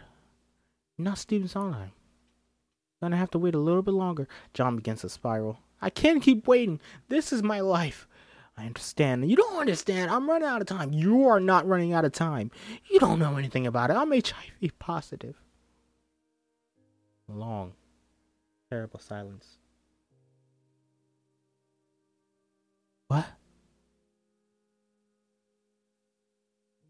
How long have you? A few days. Who knows? I might get lucky. People do. They'll live a year longer even. Anyway. I think I might know a thing or two about running out of time. Downstairs there, reeling, as the ticking returns. Why don't you tell me sooner?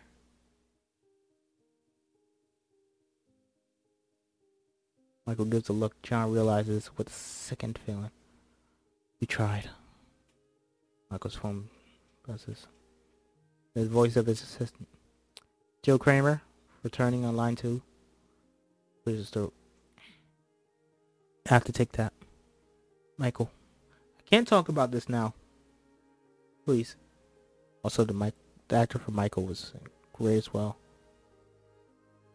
Was he? Joshua Henry, right? No, that's not him. Robin De Jesus. I believe he was in an actual, he was actually in Rent. He obviously was in those. Okay. He was Sunny in the Heights. Maybe we'll read that. We'll get to that.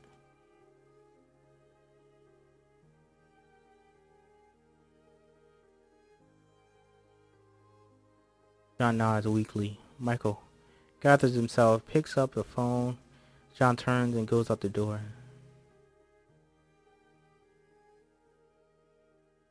John stands in a crowded elevator, surrounded by laughing, chit-chatting employees. The ticking grows louder and louder. John sits at the piano, silent, shocked. Finally. I think of the day I met Michael. John stands there listening to the ticking. It was the first day at sleepaway camp 22 years ago. We were 8. Think of high school. All the shows we did together. John begins to hear something else. Days earlier, Michael stands, staring out the window, reeling, holds the phone away from his ear, struggling to process the news he just heard. Things real life.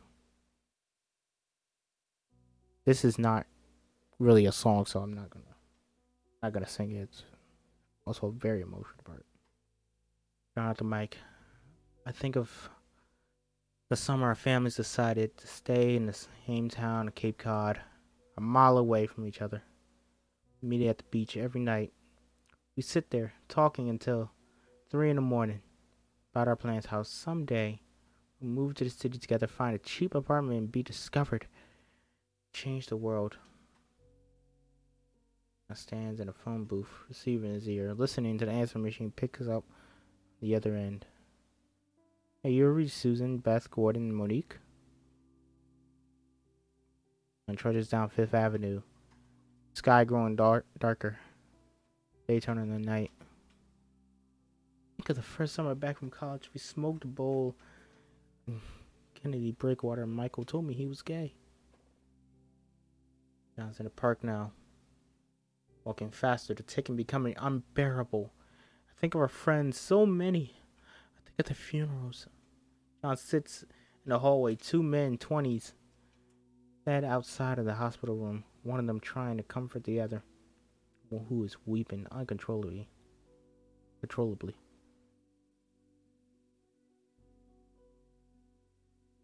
I think of the parents, not even 50, saying the Kaddish is all over their children. And the Kaddish is over their children. John walks faster and faster. I think of them and I think of Michael, and before I understand what's happening, I start running. John breaks into a run. The park nearly empty now. John reaches the great lawn, still at a run. Past the pond, past the carousel. The ticking grows faster and louder, relentless, and palpable, implaceable. What the fuck is wrong with me? Implaceable. As John runs through the vast... No, we are not listening to that right now. The ticket grows faster, louder, relentless, implaceable. As John runs through the vast, empty field, tears streaming down his face. Michael's singing constant now. The ticking is so loud. I can't hear anything. My heartbeat is pounding in my throat. The wind is streaking through the trees. The sky is dark and I wanted to stop. I wanted all to stop. John suddenly sees something out the corner of his eyes. Stops. Singing stops.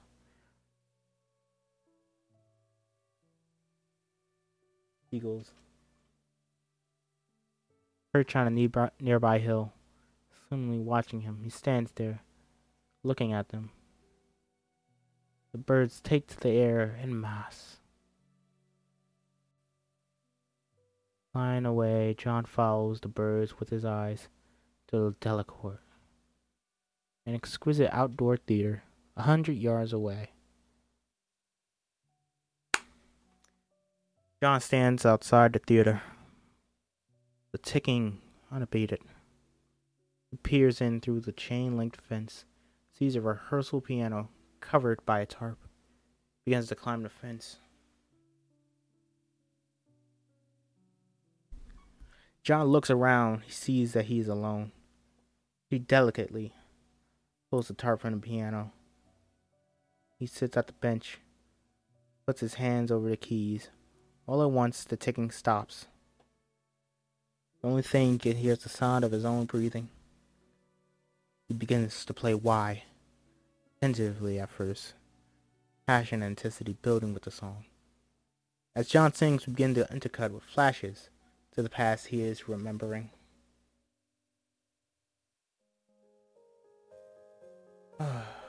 Very powerful scene as well. Again, another scene I thought he should have won an Oscar for.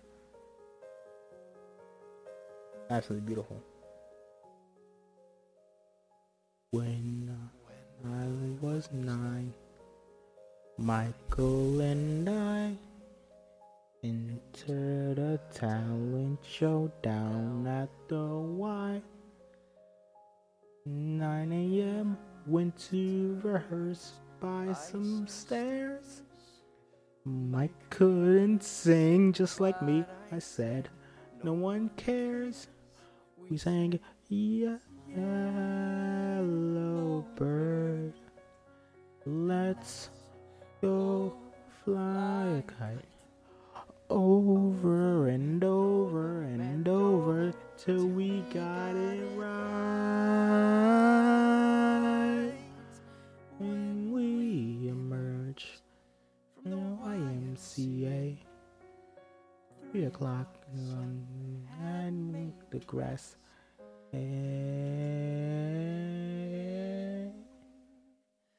I thought, hey, what a way to spend the day. Hey, what a way to spend the day. I make a vow here and now. I'm gonna spend my time this way. I was 16. Michael and I got parts in West Side at White Plains High. 3 o'clock, went to rehearse in the gym. Mike played Doc, who didn't sing. Fine with him. We sang "Got a Rocket" in your pocket, and the Jets are gonna have their day tonight, over and over and over, till we got it right. When we emerged, wiped out by that play, 9 o'clock stars and moonlit the way.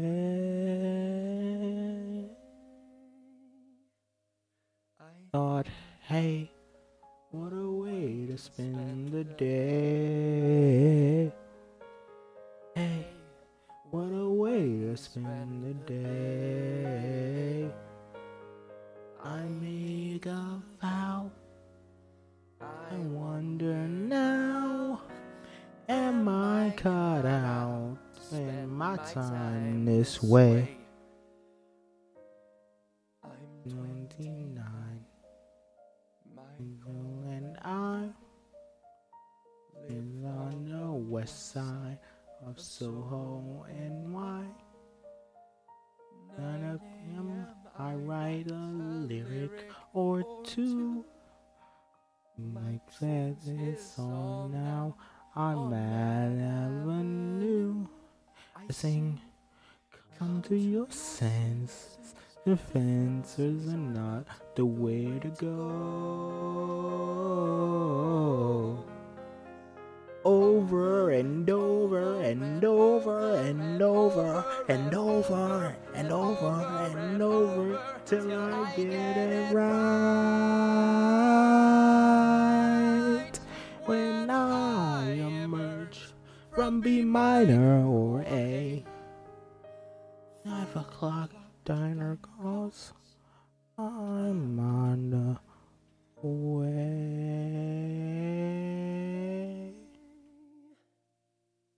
I think, hey, what a way to spend the day. Hey, what a way to spend the day. I make a vow right here and now.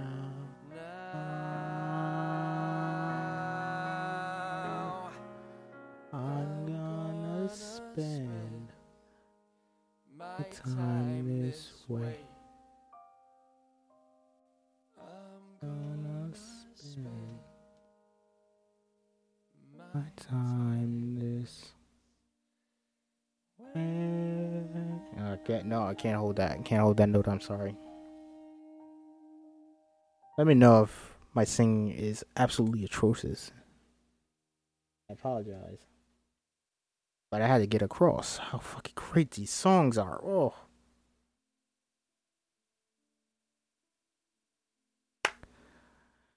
Michael. As John finishes, the skies open and begins to pour. Michael opens the door to find John standing there soaking wet. Whatever comes next, I'm here. I promise. There's a support group. It's called Friends Indeed. I just called them. They have a meeting tomorrow morning. Look like shit. I'm so cold. Come on. John steps forward, folding his arms around him. They stand there in the doorway, holding one another. Sunday night. My 30th birthday. John, kneeling on the living room floor, arranges dozens of pieces of paper. It's unclear exactly what they are. The phone rings. The outgoing message sounds. Beep. Alright. Little known fact about this. They used the actual recording of Stephen Sondheim from Jonathan Larson's voicemail. But it didn't sound right, it didn't sound good enough. They tried to recreate it. Sondheim said, fuck that. I'll just actually do it myself. I'll record a new one. And he did. He recorded a new one for this film. Like, oh, that's so nice. That's great. That's just beautiful. And this is the voicemail. John? Steve Sondheim here. Rosa gave me this number. I hope it's okay to call you. I didn't get a chance to speak with you after your reading. I just wanted to say it was really good. Congratulations. I'd love to get together and talk to you about it. If you have any interest, no pressure. John laughs, as if might not have interest in that. Main thing though, that's first-rate work and it has a future. So do you.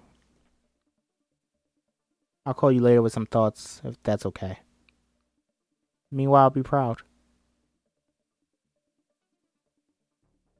John turns to go. See that the paper's on the floor.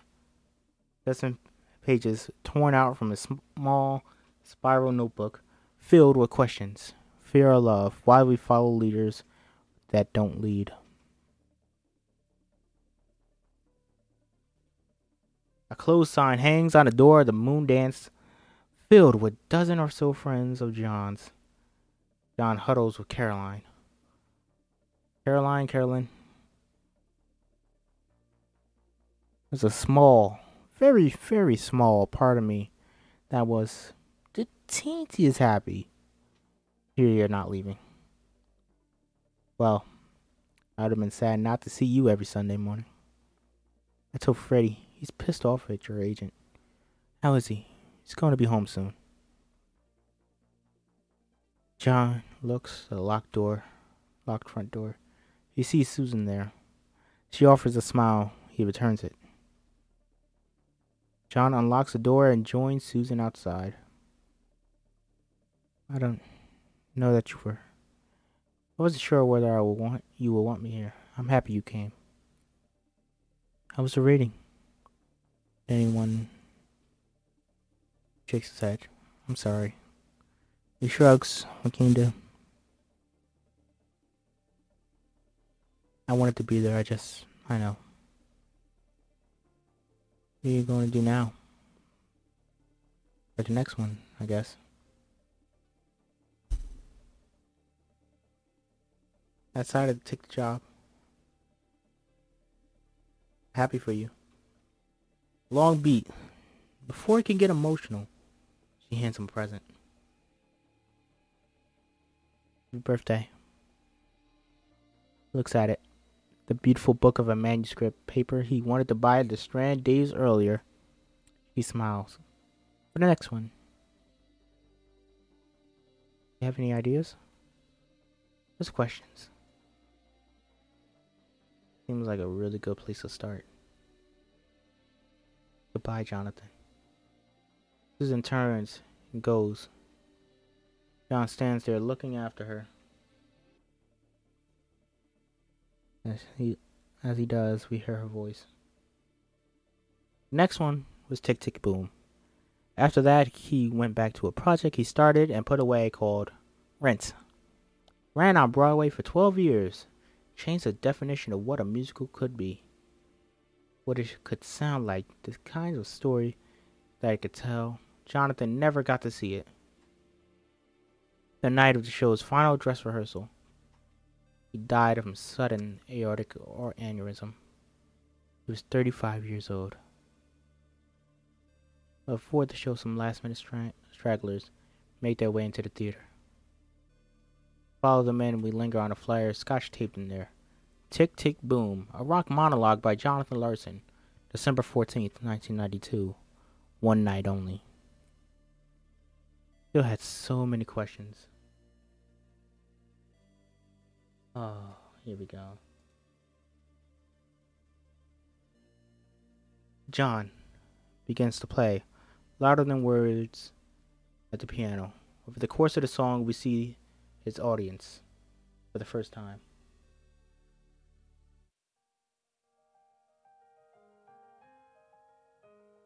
Here we go. Big finale. Why do we play with fire? Why do we run our finger through the flame? Why do we leave our hand on the stove? Although we know we're in for some pain, oh, why do we refuse to hang a line when the streets are dangerous? Why does it take an accident before the truth gets through to us? Cages or wings, which do you prefer? Ask the birds. Fear or love, baby, don't say the answer. Actions speak louder than words. Why should we try to be our best when we can just get by and still gain? Why do we nod our heads although we know the boss is wrong as rain? Why should we blaze a trail when the well-worn path seems safe and so inviting?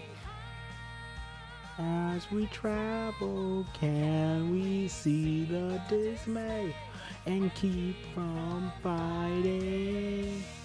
Cages or wings, which do you prefer? Ask the birds.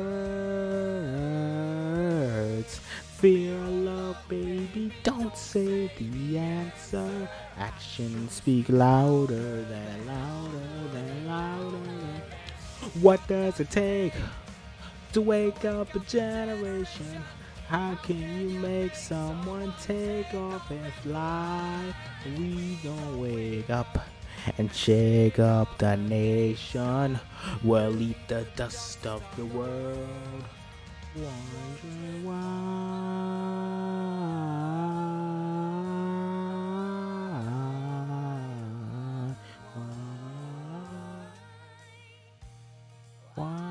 do we stay with lovers who we know down deep just aren't right? Why would we rather put ourselves through hell than sleep alone at night? Why do we follow leaders who never lead? Why does it take catastrophe to start a revolution if we're so free? Tell me why.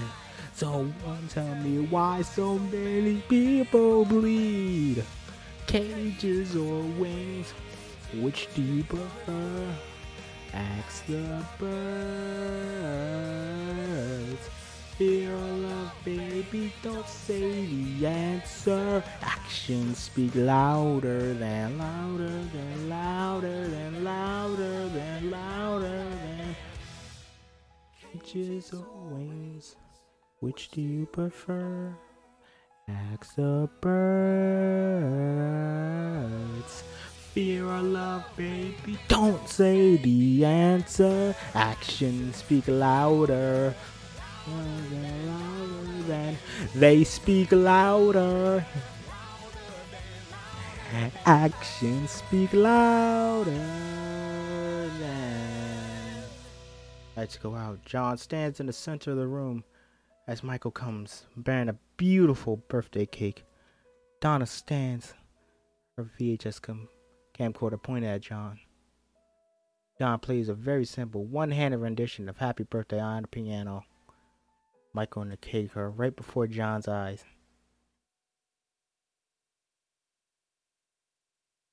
John finished the melody on the piano, but amidst the last note, leaving the phrase unresolved. Silence. Michael smiles at John throughout the flickering of birthday candles. Make a wish. John considers for a moment. He inhales as we smash the black. The end.